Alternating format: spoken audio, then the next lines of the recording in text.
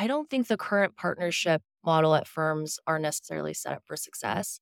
Maybe you say like, oh, this isn't a hot take, but then you look at the way firms are set up and it still hasn't truly deviated. So it seems like most of the industry still agrees with this one approach. And what I mean by that is everyone knows that companies take a village to succeed. And yet, if you talk to any VC today is still very much a lone wolf sport.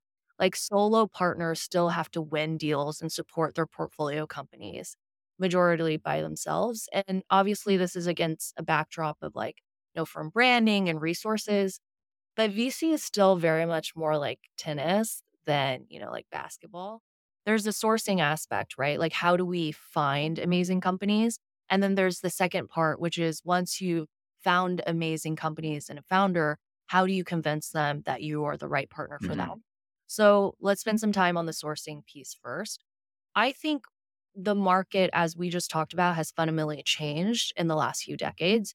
And so even if you have this amazing brand or portfolio and you can build top of funnel, you should not be reactive and waiting for top of funnel to come to you. You really, really need to be out there and hustling and finding the best companies.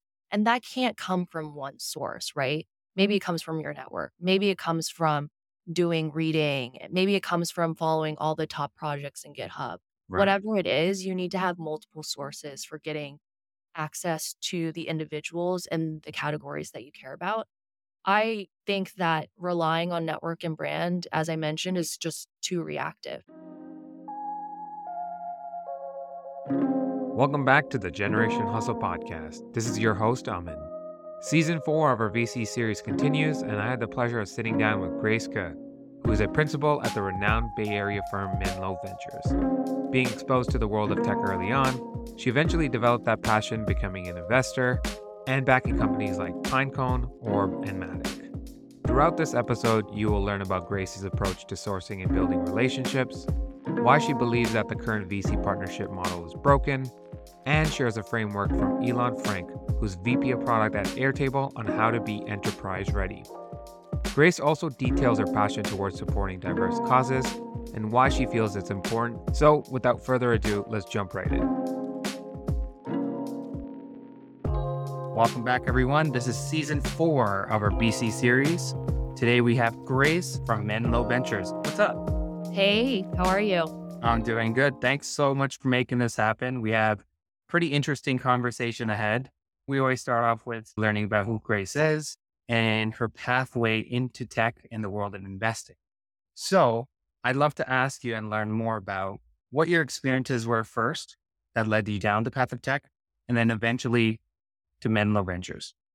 Yeah, of course. Happy to answer that question. So, when I think about my career, it's really been an amalgamation of many different experiences banking, big tech, consulting. I think the question really is, where did it all begin and how did all those experiences compile on top of each other in order to lead to venture investing in Menlo? And for me, the genesis point was really growing up with a startup founder.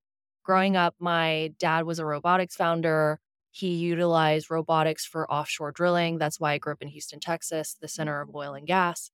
Growing up, I saw that company really rise and then that company also fall in the 2008 recession when oil prices crashed. And so I think if you were to draw a line from that point onward to where I am now, you'll see a pattern of someone who's always advised companies, whether it's public companies, whether it's, small startups or companies at major transition points like IPOs, M&As. I started my career in investment banking and finance. And that really provided me like the backbone of what basics we do as investors, right? Which is like analyze and try to understand the financial profiles and execution of companies. But it was really operating and consulting with big tech companies that really taught me the macros, what startups and investment opportunities was interesting. Those were probably some of my favorite years working with teams on solving mission critical problems. And then with those two things combined, you have what you need to really be a, VC investor. Got it. And so you mentioned one thing there. You grew up in Texas. Now I think you live in New York, or is it SF? I live in SF. Yeah. Okay. I live in Okay. SF. So I'd love to ask you maybe the differences between growing up, I say, more in a traditional, say, blue collar area versus now completely like I say it's mostly tech and SF. What kind of cultural difference do you see now? And do you see yourself potentially moving out in SF, going back home because Texas is becoming a tech hub now? Yeah. I've worked in all 3. So I was born in Shanghai, I grew up in Houston. I've worked for my adult career in both San Francisco and New York, and, I can tell you the differences between all of them. So growing up in Katy, Texas, I mean, it was super rural when I moved there. There was no access to tech. The dominant industry was oil and gas. And, I think I was lucky to grow up with an entrepreneur that was using innovation in that specific vertical, but outside of that, there was, like, no exposure to tech. And so I knew from, like, the moment that I started my adult career, I really wanted to kind of escape that bubble and really be where innovation was, and that's when I made the move to San Francisco. Um, the move to New York was, really interesting, and I made the move specifically to work with the first venture firm I ever worked with, Jim Robinson at RRE Ventures. And I can tell you the differences between tech culture then in New York versus tech culture in San Francisco. So when I joined RRE, this was around 2017, I would say it was an emerging ecosystem that was growing more robust over time. Like, we would hear about deals, but it was never at the pace or velocity that you really see in San Francisco. And most of the time, like, where we really shined as firms is around the New York ecosystem, right? Like, there was so much consumer D2C then. And what was interesting then is firms were native to New York and firms were also more bifurcated by stage. Like, it was so clear that Bold Start and Lear Hippo and, um, Workbench were doing seeds, and then, RRE or USV were doing A's, and then there were different firms that were doing B's. Got it. Fast forward moving to SF, just the clip and, the pace of investments is totally unmatched. It's kind of interesting. You feel like you're put on an accelerator. Things just happen so fast here at a different velocity. And I think things are obviously changing. Other geos are becoming extremely important. I mean, we saw and all those announcements of venture firms opening New York offices, right? Like traditionally SF native firms that now view New York as another major hub. And I'm also seeing that reflected in founding teams. Like one founder lives in San Francisco, one founder lives in New York. We're seeing the rise of a lot of developer tooling off the backs of, MongoDB, Datadog. There's more data companies in New York. New York is becoming a very vibrant ecosystem.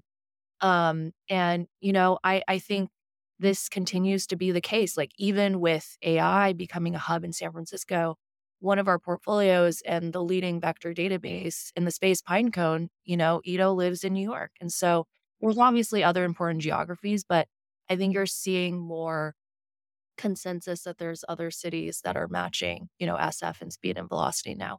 Yeah, no, really interesting take. And hopefully we can kind of translate that some back into Canada. But I love what New York and obviously SF has been doing it forever. So, talking about your role specifically as a VC, you mentioned your experience as an investment banker and some of the operating consulting experience. But what do you feel like, I say from an intangible standpoint, translates well and that's enabling you to become a great VC? We know the technical skills that are typically required, but what are those intangibles that make a successful VC? Yeah. I mean, I shared a little bit about, how I was born in Shanghai. I moved here to Houston. And so I don't think it's a tale that's net new to anyone.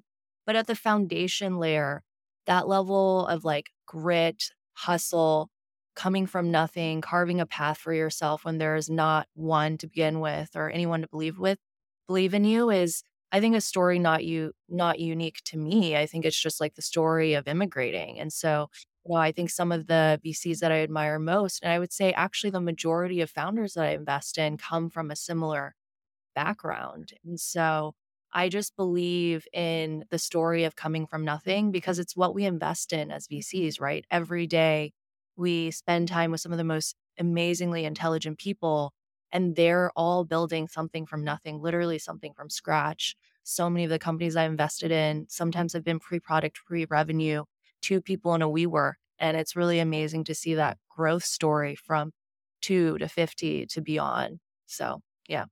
Yeah, no, I think if you even look at like the tech ecosystem now, a lot of the CEOs happen to come from immigrant backgrounds. A lot of founders that have been successfully gone to IPO, similar cases. I think basically lacking resources and being very creative. I think that's great to have as a founder or a VC. Yeah. Um, and here's another question I have for you. So obviously the role of VC has become, I guess, on the forefront of something very popular. And I feel like a lot of students these days feel like that's kind of the career path that they want to take. My personal opinion on this is like you shouldn't become a VC out of school. Uh, Hmm. but I feel like you need a bit of experience and or requirements to gain that knowledge of what makes a good investable profile. Yeah. What are your thoughts on that? I mean, I'm probably in agreement. I always say live your life out. When I first joined venture, I really thought to myself, wow, I've never had a career where I talk about what I did before this one. And venture is just so much more fun, even if you join as a baby associate at a firm, when you have professional experiences that you can draw on to really help you determine, what are the right investments that I'm passionate about, or what are the types of founders who I want to be spending time with. And I'll give you an example. I mean, I talk about how, big tech operating consulting really gave me a macro understanding of what new investments were interesting.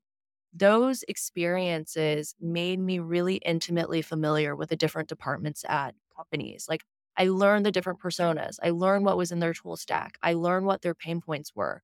I understand how they adopted innovation and how the culture of change happens and how that translated into investments at Menlo. At Google and eBay, I worked with machine learning teams and data teams that led to investments in like Epo, which is doing next gen A/B experimentation, Pinecone, which I talked about. At NetApp, I worked with all the go to market teams that led to investments in the modern go to market stack, like Vivint and pre-sales, Matic and CS. And then I obviously lived the finance persona. And so it was really familiar to me the problem that Orb was solving in usage based billing, pricing, and then Bretto, which is trying to become a next gen Anaplan. And so those experiences were so much richer for me, and helping those founders was so much more interesting because of the experience I had before venture. I will caveat and say one of my favorite colleagues did venture straight from undergrad, and he is probably one of the smartest investors I know. So there is not one size fits all, but that's still my personal opinion. Yeah, no, I think there are those kind of needle in the haystack individuals that obviously are able to be very successful right into the role. But in general, I think experience, obviously, because you're in a value add industry, money itself is a commodity. So make sure you know how to add value to your VC. So on that topic, what is one view that you have on the world of VC that your peers generally tend to disagree with? Yeah. I would say the one view I have is I don't think the current partnership model at firms are necessarily set up for success. Maybe you say like, "Oh, this isn't a hot take," but then you look at the way firms are set up and it still hasn't truly deviated. So it seems like most of the industry still agrees with this one approach. And what I mean by that is everyone knows that companies take a village to succeed. And yet, if you talk to any VC today is still very much a lone wolf sport. Like solo partners still have to win deals and support their portfolio companies majority by themselves. And obviously, this is against a backdrop of like, firm branding and resources. But VC is still very much more like tennis than, like basketball. And I've always wondered why that is, right? Because I actually think firms would be more interesting and hyper efficient if partnerships approached deals end to end together and had hyper specialization. And what I mean by that is like, okay, like this group in the firm focuses on sourcing in like X area. This firm does like, this part does financial analysis and diligence. This part is like recruiting and talent. I'm kind of making this up, but like I think you could build a venture firm from the ground up with these specific personas and skills in mind that have like hyper specialization in X. Because I think in venture, we sometimes over rotate on like what is the hot VC archetype. Like yesterday, it was someone with, a finance degree from banking and, you had an MBA. Now it's like some blanket operating experience. In reality, like there is no one winning persona. You actually need all of them to build a world-class firm. And that's actually one of the reasons I decided to join Menlo, and I'm still really excited to be part of this team. Like our logo is all in, and we truly win and lose deals as a partnership. I think it's like a very different model. Yeah, no, that's a very interesting take because I feel like, yeah, to your point, I love the analogy of like the individual sport of tennis versus like a team sport of basketball. I think Yeah. there are there's a lot of cases, and I even kind of looking at the whole transition of so many solo GPs coming to fruition and it's them just investing on their own. Yeah. There's a lot of those cases. I love the take, and I think that even small advantage that you can create a huge compounding result in the end. So that's awesome to see. Okay, so let's move into the actual world of investing and building relationships. So we just talked about partnerships as a whole, Yeah. but I feel like the role of a VC is obviously one to invest, to build relationships, but also to mentor and help your founders. Mhm. So could you maybe help us understand maybe how the role of VC has evolved over the recent years? And maybe how do you see it evolving further? And I guess that's a good segue from what you kind of just mentioned earlier. Yeah. VC has evolved in a couple of ways in recent years, but the most obvious one is that it became an asset class that has, proliferated, for lack of a better word. I mean, I don't think founders in recent memory have had better access to capital and resources from the venture firms than they ever had before. And what that's led to, I think, is as I talked about, this is why I believe the partnership model that I do is that as capital becomes commoditized, VCs are starting to specialize. And so you're starting to see this like hyper specialization, sometimes at the firm level, right? Like you see some firms that are all in on specific sectors, but then even within the multi-stage funds like Menlo, you're seeing hyper specialization in like functions in areas that you can help founders or, specific sectors that you as a partner spend time on. And that's really needed, right? Because if capital is now the commodity, like what do you bring to the table Yeah. as value add investor? And so it's completely different if you talk to some of the older partners at Menlo, 20 years ago when they joined, venture investing in San Francisco, firms sometimes didn't have enough money. So you'd have all these like party rounds and it was more collaborative and, everybody could help and be part of a round. And now that's just not the case anymore, right? You're really fighting for allocation and ownership in the primary relationship with founders. And you really have to prove why you deserve to work with the founders that you do. And it's led to a completely different motion than what was before. I think before venture could be more academic and take, a longer term uh, and longer time horizon before an investment. And now I think, it's obviously very, very much changed. I think in a lot of ways it's become very much a sales role in a lot of Yeah. that. Yeah. And, I'm honestly interested how this time and market and tech will change the foundation of venture as we know it today, because it could reverse, right? And so I'm curious what the next year and next couple of years will and how that will impact the industry. One thing I'd love to maybe double down from that aspect is could you help us understand fund math and dynamics as to why a fund might need a certain portion of allocation and or ownership percentage? Let's just say it's a $500 million fund or $1 billion fund. Um, there are certain dynamics that need to take place in order for the fund to have an incentive to actually invest. Yeah. I mean, I think that's just driven off of like, power law. We're investing in businesses where, I mean, if you are venture stage, it means you're investing with companies really, really early on. And so it's just simple math of saying, okay, if we make like a couple of investments, but really only one or two are going to be outsized returns, and then the rest of them for, whatever reason are not able to scale or be as successful or, have an exit that um, will be substantial enough. VCs are just looking for investments that have the outsized potential to return the fund and then be a multiple on top of the fund. Sure. And obviously, you only have a couple of levers in order to maximize return. Either you maximize the exit value or you maximize the ownership, right? And so if you know that you are going to be spending the same amount of time across your portfolio companies, why not maximize that initial lever from the get-go, right? Which is the ownership dynamic. Obviously, we've seen in many in many deals in recent years that ownership target has like decreased, but that is just a function of the competitive environment that Yeah. we're in, right? So what used to be standard is like, I really want to aim for 20%.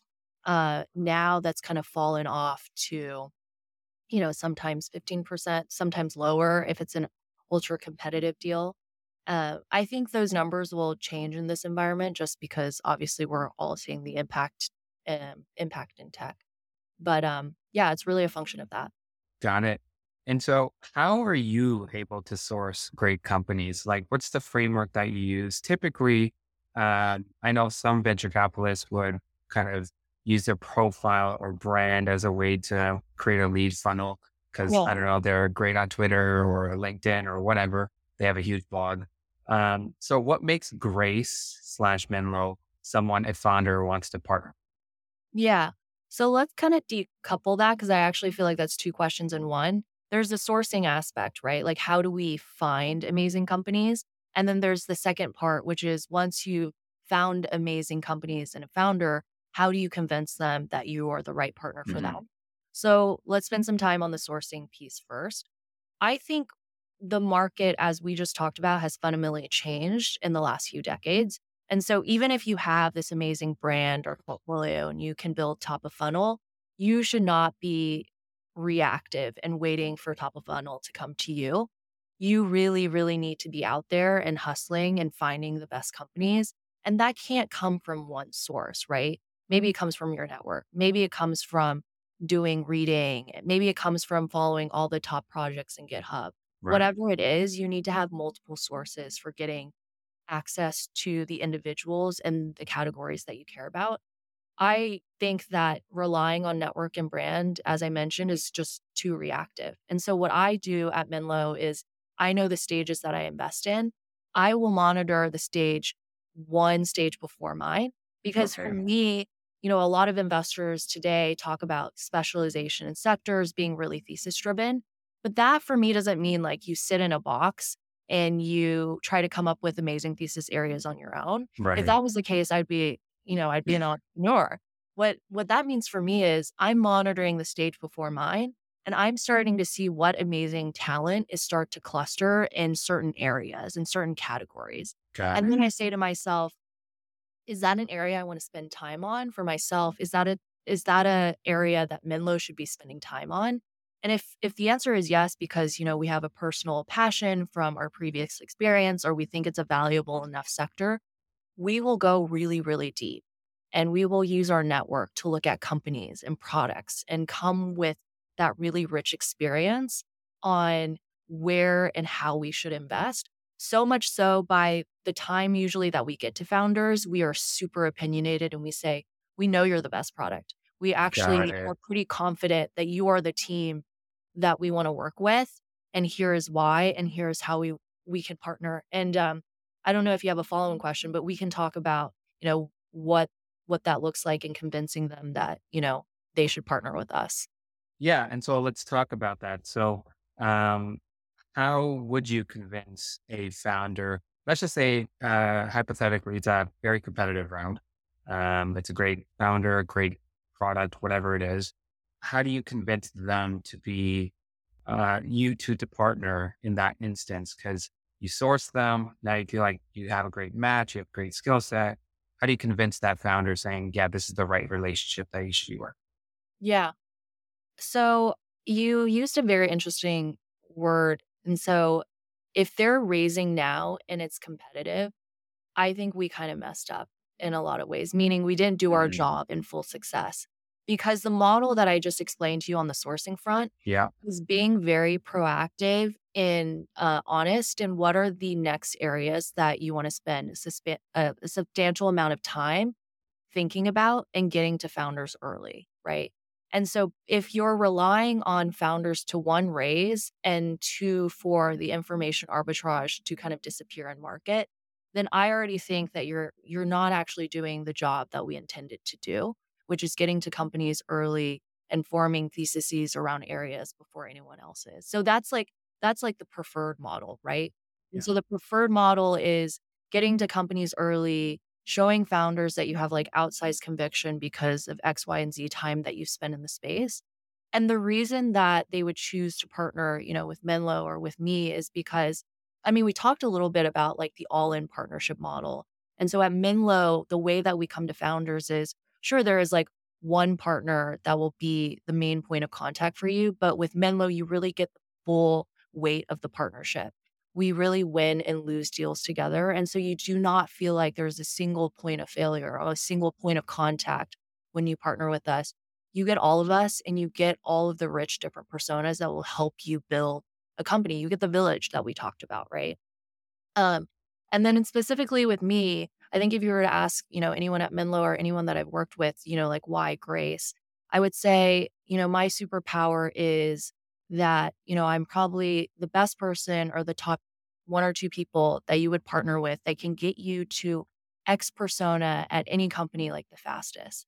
And so like my model is never to pretend that I know everything, right? Yeah. That's actually impossible. And that's Right. why we talked about the village partnership model that we talked about before. But I know that not only can I get you access to the capital and obviously the legacy of Menlo, I can get you to the right proprietary knowledge at unmatched speed. So if, for instance, you're creating a product that is multi-stakeholder and has the same collaboration workflow like Figma, I can get you to the CPU at Figma. If you're building an API for strategy, let me introduce you to the early PMs at Plaid or the first go-to-market hire at Stripe. If you're building customer success at a company that started with a PLG motion, let me introduce you to the head of CS at Notion. And so that network, that branding that Menlo and I'm able to build and provide for founders is kind of unmatched. Yeah, no, that's definitely value add. So, as a founder, if I was one, that would be something I'd look for. How do I grow? How do I scale? How do I develop my product? There are smarter individuals out there that can help us kind of get to the next stage in the roadmap. Yeah. And hey, you utilize your VC or utilize your network wherever possible. Yeah. So, that's Well, the amazing. and the last thing I would just add is, obviously this business can feel very transactional. Mhm. And that I feel like is a failure mode. And so with all the investments that we've made and all the founders that I partner with, it's really from a place of friendship actually, Yeah. because these are areas that I'm excited about. And obviously you and I both hope that there's going to be some amazing return. But I think in all the founders that I partner with, I tell them, I have so much conviction in you and I have so much conviction in wanting to work with you. I'm just honestly excited to be on the journey. And I would be honored to be on this journey with you, regardless of what happens at the end. And once you have that feeling, and once founders have that trust that that's the baseline of the relationship, that's ultimately what convinced them to choose you as their partner. Yeah. And so let's maybe double down on that. So we know venture capitalists wield kind of influence over the startups that they typically invest in, whether it's they're holding a board seat or the lead investor, whatever that dynamic exists. How do you kind of navigate that power dynamic responsibility in making sure the relationship is fruitful? I know you alluded to some of that earlier, but I think there is a good kind of balance that you have to kind of find or struggle in order to make both individual parties incentivized and successful. Yeah. For me, I don't think that you establish that power dynamic at all, right? And so, obviously there is a transaction that occurs where we invest money for, you know, percentage ownership in a company. But at the end of the day, where I invest, I mean, again, I talked about companies that I invested pre-revenue, pre-product. There is 100% of the time where if there is not this founder at my stage where I'm investing, there is no company. And so there is never this power dynamic where I feel like I'm, yielding some sort of influence over them. It's really born from a place of saying, you are the founder. You are what makes this company special. You are the reason this company even exists. And so, how in service of you can I make sure that you are the most successful and this company has the best probability of succeeding? And so, I just never even see that as kind of a power dynamic that comes up. Got it. Another reason to partner with Grace if possible, right? So keeping humble, that's a great quality to have. Okay, so I also had the chance to read one of your blog posts, and I found it pretty interesting. Specifically, you wrote about this idea of enterprise readiness, and I personally feel, having some experience with this, enterprise is pretty hard to be successful in, given the Yeah. complications and kind of the sales roadmap, all that kind of stuff that comes with it. So could you maybe first help us understand how you define an enterprise level product or solution? Yeah. Yeah, that's a really good place to start. And before we even double click into that, I do not want to take full credit for that article. That article was born from a really interesting conversation, an event that I held with Ilan Frank, who is a masterclass in making software enterprise ready. So a little bit about him. He is currently the VP of product at Airtable. He came from leading the enterprise product team at Slack. He has spent, 2 decades in productivity software. He is like the guru in how do you hyperscale your product to be performant for the enterprise. So let's talk about what enterprise ready means.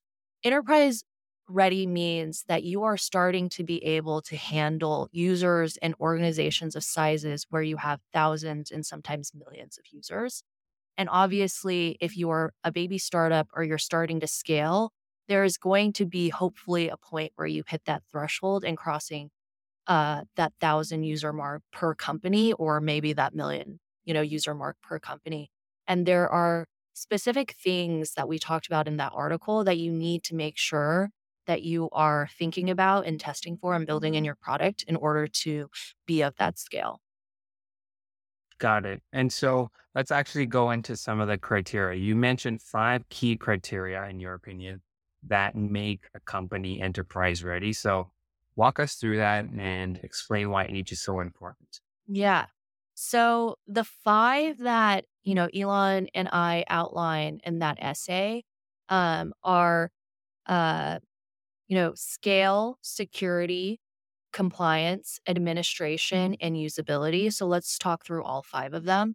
Let me start first by saying one thing that Elon has always shared with me and the product leaders that he works with is a lot of companies think of enterprise readiness as this like one single checkbox that they need to like track and be done with. And it's not a one and done, right? That's why there's these five different levers that you can start to incorporate at different times. You don't need to do all of them at once. And so let's go through them. Scale. We talked about this a little bit. How do you ensure that your software is as performant for 100 people as it will be for 1,000 or for 1 million or more? And so you need to actually properly test for that. And I think in the article, Elon and I talk about how at Slack they didn't properly test for that, and so they had this incident when they were onboarding Uber and they weren't ready for Uber's like 5,000 users. And that had this like residual effect where even though they obviously retrofitted that, Yeah. uh, for a long time after the Uber incident, they had a hard time convincing enterprises of a certain scale that they were ready and performant for like the X number thousand plus users Yeah. because of that Uber incident. And at Airtable, Elon mentioned when he first joined, the product could only handle like 25,000 rows or something. And like beginning of this year, or when we had that conversation, released the article, they had just released, I think it was like 100,000 rows. He wants to get them to 1 million, and you can Million. see why, Mhm. right? So that's scale. The second part is security. And so this is like, can be bifurcated in a couple ways. So obviously, there's a base level of security that you need to provide for 100 or 200 users. This is like SSO, two-factor authentication. Then there's like a complete level of security that you need to provide once you go into like public markets or you start to provide, product to companies that have 1,000 plus users. This is like SCIM for provisioning, deprovisioning users from your software. This is like enterprise key management for encryption, decryption. There's like audit logging. And so there's like an entire spectrum of security. And so back to my earlier comment, like you can start to add in these things on over time. It doesn't need to be like a one or done. The third thing we talked about was compliance. So compliance actually is to help you open up new markets, right? So like most startups that we work with tech companies. They don't have these like regulations or compliance features that they need. Once you start to expand overseas, or you want to sell to financial services or public companies or go international, you need to start to add stuff like e-discovery or you need to prove like data loss prevention. So that really falls under compliance. And then the last two, administration, that really benefits like only a few core users. So this is stuff like um, logging. This is stuff like usage analytics. And so only like a few core people will be looking at this as a firm. And so Elon's take is like push that on your product roadmap as like far as you can because it doesn't really benefit the organization as a whole. And the last piece is usability. And I just want to clarify and say this does not mean like usability of the overall product. This means usability for a large enterprise. And so there are specific functions that you need to build in your product that will help certain large user bases. So this could be like, hey, if you have an extremely large user base, how would a user onboard onto a specific team workspace? Or how Got do it. they search for things at scale or share content at scale? It's not about like overall usability of the product.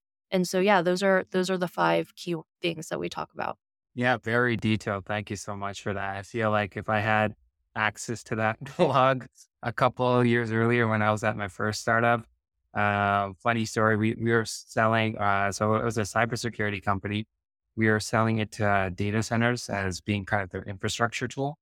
Yeah. Um, we had one of the largest social media companies out there. And let's just say like the first like 5, 6 months was an incredible failure Mm, because we couldn't get up to the security standards that they requested for their data centers. Again, they have so many privacy rules in the public and all that stuff. So to your point, just we were not even like at the point where compliant. The product wasn't really usable on their end. Didn't really match the scale. yeah. And so it took another 6 months of development time to make sure we Wow. fix and address that. So ultimately we were able to close the deal, but they were nice to us, I guess. But it took 12 months to close that one deal. So I guess to your point, it's not an easy win anytime you're trying to do enterprise stuff. One thing I always love to add is kind of recent news, the topics people want to talk about. And one thing that really came up recently is threads. So I know at the time of when I wrote these questions, and they got up to 30 million. I think it's up to 100 million. But now it feels like nobody even uses it. I think the retention just fell off the map in a Yeah. couple of weeks. So it's funny how everyone went back to Twitter. Any thoughts on maybe, the platform as a whole and maybe how Meta is kind of trying to develop another competitor to Twitter, and thoughts around why people are so ecstatic when a new social media platform always comes out. Yeah. I think people are always just really happy aesthetic when new social platforms come out because it really just comes down we're just all human. We're just all trying to connect with each other, right? And so these are different modalities in exploring that connection. With Meta specifically, yeah, it was pretty crazy that they crossed like 100 million signups in 5 days. Like Yeah. I think the previous like winner for that kind of platform milestone and getting to the fastest was like Chat GPT. And now with Threads, Meta has kind of dethroned them. I also saw the recent engagement numbers and, obviously all the chatter on how, hype has gone down. I think the specifics was like, they like 20% decrease in active users, 50% decrease in time spent, something like that. I wouldn't count them out. Yeah. I think a lot of people are bearish, but I'm actually pretty bullish. And I think I read somewhere like, you know, Instagram, which, Threads is connected to obviously through the Meta platform, has like more than 2 billion users. And so if Meta only needs to capture like a small percentage of their existing distribution channel through Insta, right? In order to be successful. I think the reason for like why they've seen engagement go down is because they're trying to create a different product than Twitter. And so, like, a lot of people really like the real time aspect, news aspect of Twitter, being able to engage with anyone, anywhere in world news, political discourse, the customization of feeds. And I think Threads tried to be like too different, which is like just take what the winning formula is and just iterate on that. And I think a really good historical parallel is like what they did with stories versus Snap, Mhm. Yeah. right? Yeah. And so I still think they have an opportunity to retrofy, obviously the recent lag in like users and engagement, but yeah, I don't count them out. Yeah. I think it's just super early days. I think they'll just use this information as a way to validate and make the product better. They're a super smart team at Meta, so I'm pretty sure they'll be successful at one way or the other. And here's a fun little question here. Who wins between Elon and Zuck in that boxing fight or boxing match that they're proposing? Uh, I would have to say, I'm not that well informed on their both physical capabilities, but I want to say Zach just because I heard that he does a ton of jujitsu. So Yeah, as long he does. as he Yeah. can get Elon on the floor, I think he's good, and the match should end quickly. Yeah. Hopefully Elon goes to training. I think he's having a little rough spell right now, but it's all good. I'm personally with Zuck too. I think he has like some of the background, the MMA background to maybe help him out. Okay, next question here is around the other really popular topic, AI. It's kind of everywhere. Yeah, So I'd love your thoughts on one, the potential risks that exist of having only a few companies dominating the space. So we think of it, obviously there's Google, OpenAI, to an extent, Microsoft is kind of involved in that. And then there's a few others, right? And so what kind of potential hazards or externalities exist from this kind of concentration of players when it comes to AI? yeah. Um, in full transparency, Menlo, we obviously invest heavily in AI. We were in generation one companies like Clarify, Trera, and in generative AI, we're investors in companies like Anthropic, Pinecone, and Hype. Mhm. So we do a lot here. We spend a lot of time thinking about this. I would say in the age of AI, there's a saying like, with great power comes great responsibility. And I think if that responsibility is consolidated in a few closed platforms, there is the risk that Mhm. there is not the right checks and balances in place. And so let's talk about what the risks are that we worry about. So one of them is like data security and privacy, right? Like you've seen all the news around ChatGPT, like, oh, employees at, X company are entering personal information or Yeah. trade secrets that they should not be into. That's a really real risk that we're thinking about. And there's Mhm. companies obviously that are building products that will mitigate that. The second is misinformation. On the small end, we obviously know that AI models hallucinate, right? That's on the Right. smaller end, misinformation. On the other end, you have to worry about deep fakes, which is anyone can create anything pretending to be anyone else or something else. And that's pretty scary when you think about world order and the impact on things like democracy, elections. Right? I think Sam Altman even testified before the U.S. Senate specifically on the impacts of AI to Right. elections. So that's something that's really scary. And obviously, there's security companies that are thinking about that. I think both Intel and DARPA are coming out with tools that can do like deep fake detection or detect if someone's like created something synthetically with audio or video. In that vein, cyber attacks, right? Yeah. Hackers have more power than they ever had, and code generation or generation of things that will up level their ability to target people. And so you have this really interesting dynamic now that both the blue team and red team are supercharged. Mhm. The other thing is bias. Right. Um, you can have automated poor decision making. There was actually this really, really interesting book that was released in 2018 by this UCLA professor called um, Algorithms of Oppression. And Okay. it was actually even before, the age of AI that we're in now, that was just exploring how search engine algorithms could sometimes inherit bias from humans, right? And so, like, Mhm. there was examples in the book, and the lecture she gave where if you Googled, for instance, like, you know, why are Asian, and then you didn't even fill it out in Google, it would just obviously auto-populate with Oh, yeah. Okay. outstanding things. Got And it. so some of those things would be like obviously stereotypes or, bringing up stereotypes that other people had ingrained in the platform. Another example is like if you had Googled image search three teenagers, like three white teenagers versus three black teenagers, the former one would be like pretty innocuous, innocent, and then the latter one would be like three mugshots or something. Right. Yeah. And so you Okay. have to think about as you have more automated decision making, are we creating decision making that is aligned with the world order that we want to see, or is it perpetuating biases that we inherently hold and want to rectify? Mhm. And then the last one is obviously job displacement. With the age of AI, there's obviously going to be a lot of jobs that maybe do not hold as much weight or need as much attention or time as they did before. And do you feel like we'll ever solve for the issue of bias when it comes to training models or kind of how we build these algorithms out and stuff like that? I feel like it's very hard to do, but I think we can get better at it.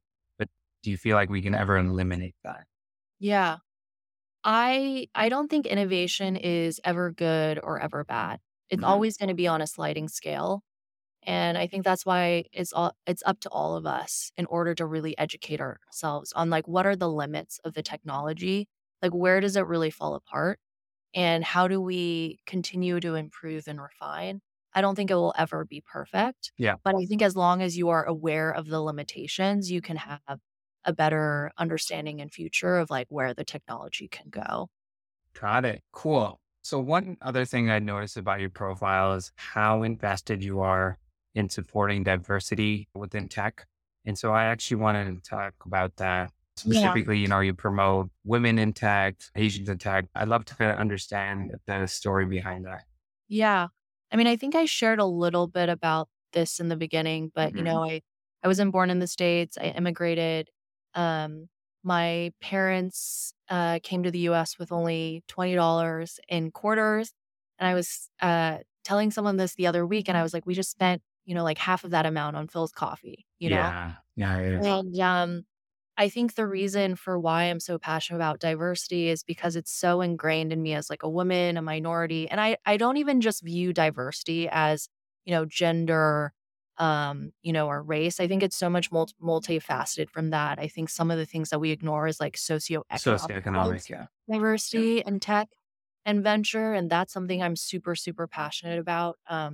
There was this book that I read recently that I think Oprah Winfrey had released like 1 or 2 years ago. It's called What Happened to You, and she talks about, like, people who grew up in, like, certain circumstances or Mhm. poverty, how, sometimes in a lot of ways for them to get from A to B in terms of, like, success, they're not just, like, battling society, but sometimes they're battling their own, like, physical upbringing, right? Right. Because your mind and your body is melt and made in a specific way that sometimes you're fighting yourself.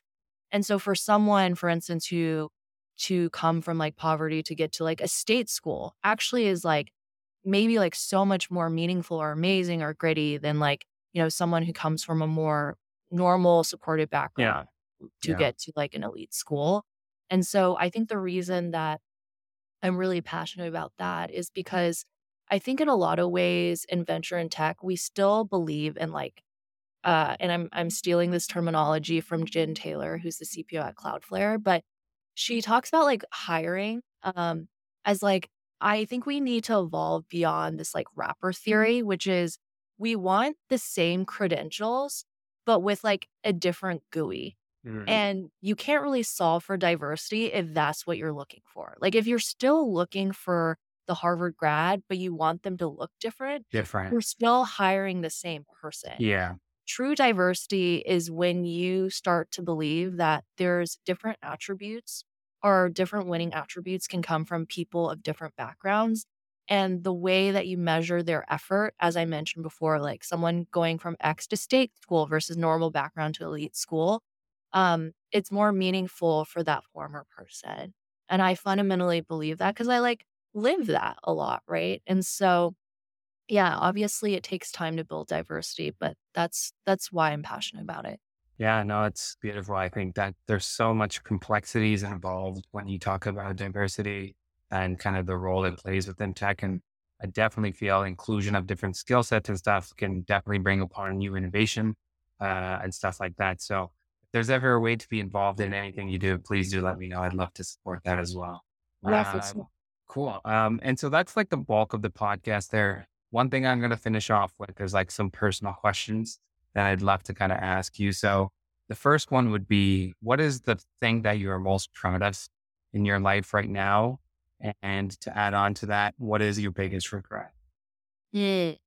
I think the thing that I'm most proud of is like we kind of touched on this before, just hustling, coming from nothing.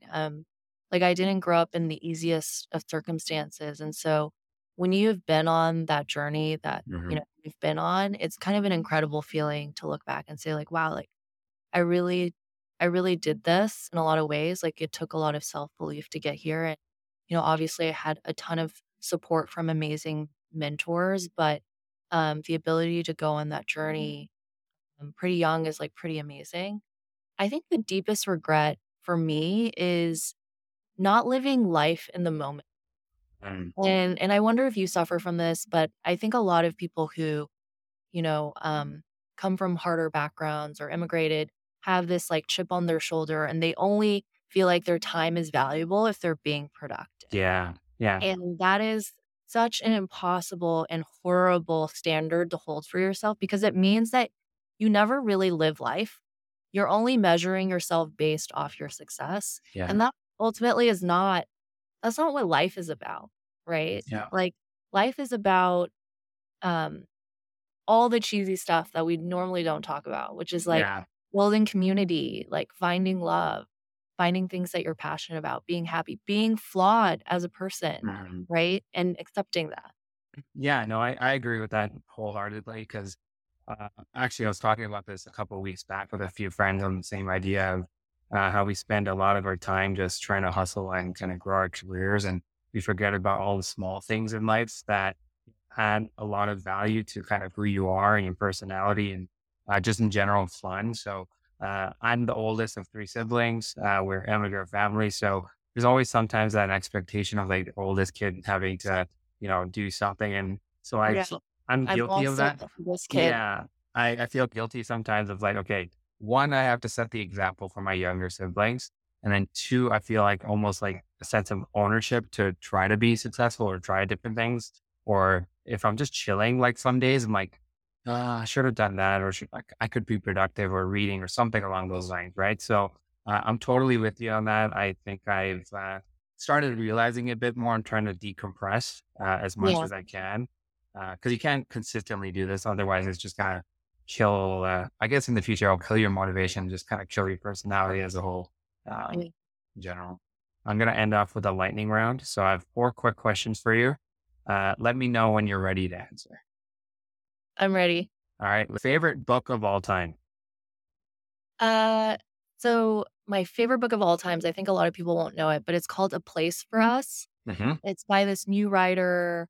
Um and it explores basically a Muslim American family growing up in California. And the story is based on three kids and how each of them individually try to balance like following tradition versus following the current tradition they live in. And so, yeah, I think it's really relevant for, obviously my background and a bunch of your That's listeners. that's really cool. I'll definitely take a look at that.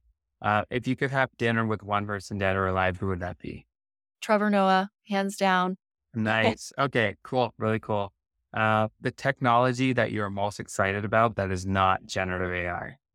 AR, VR for sure. I mean, Apple just made their announcement. I'm still ready to get into Ready Player One mode. Okay. Okay. That's the first time someone's answered that on the podcast. So we'll be rooting for you on that. Last question, most controversial of all. Do you like pineapple on your pizza? Yes or no?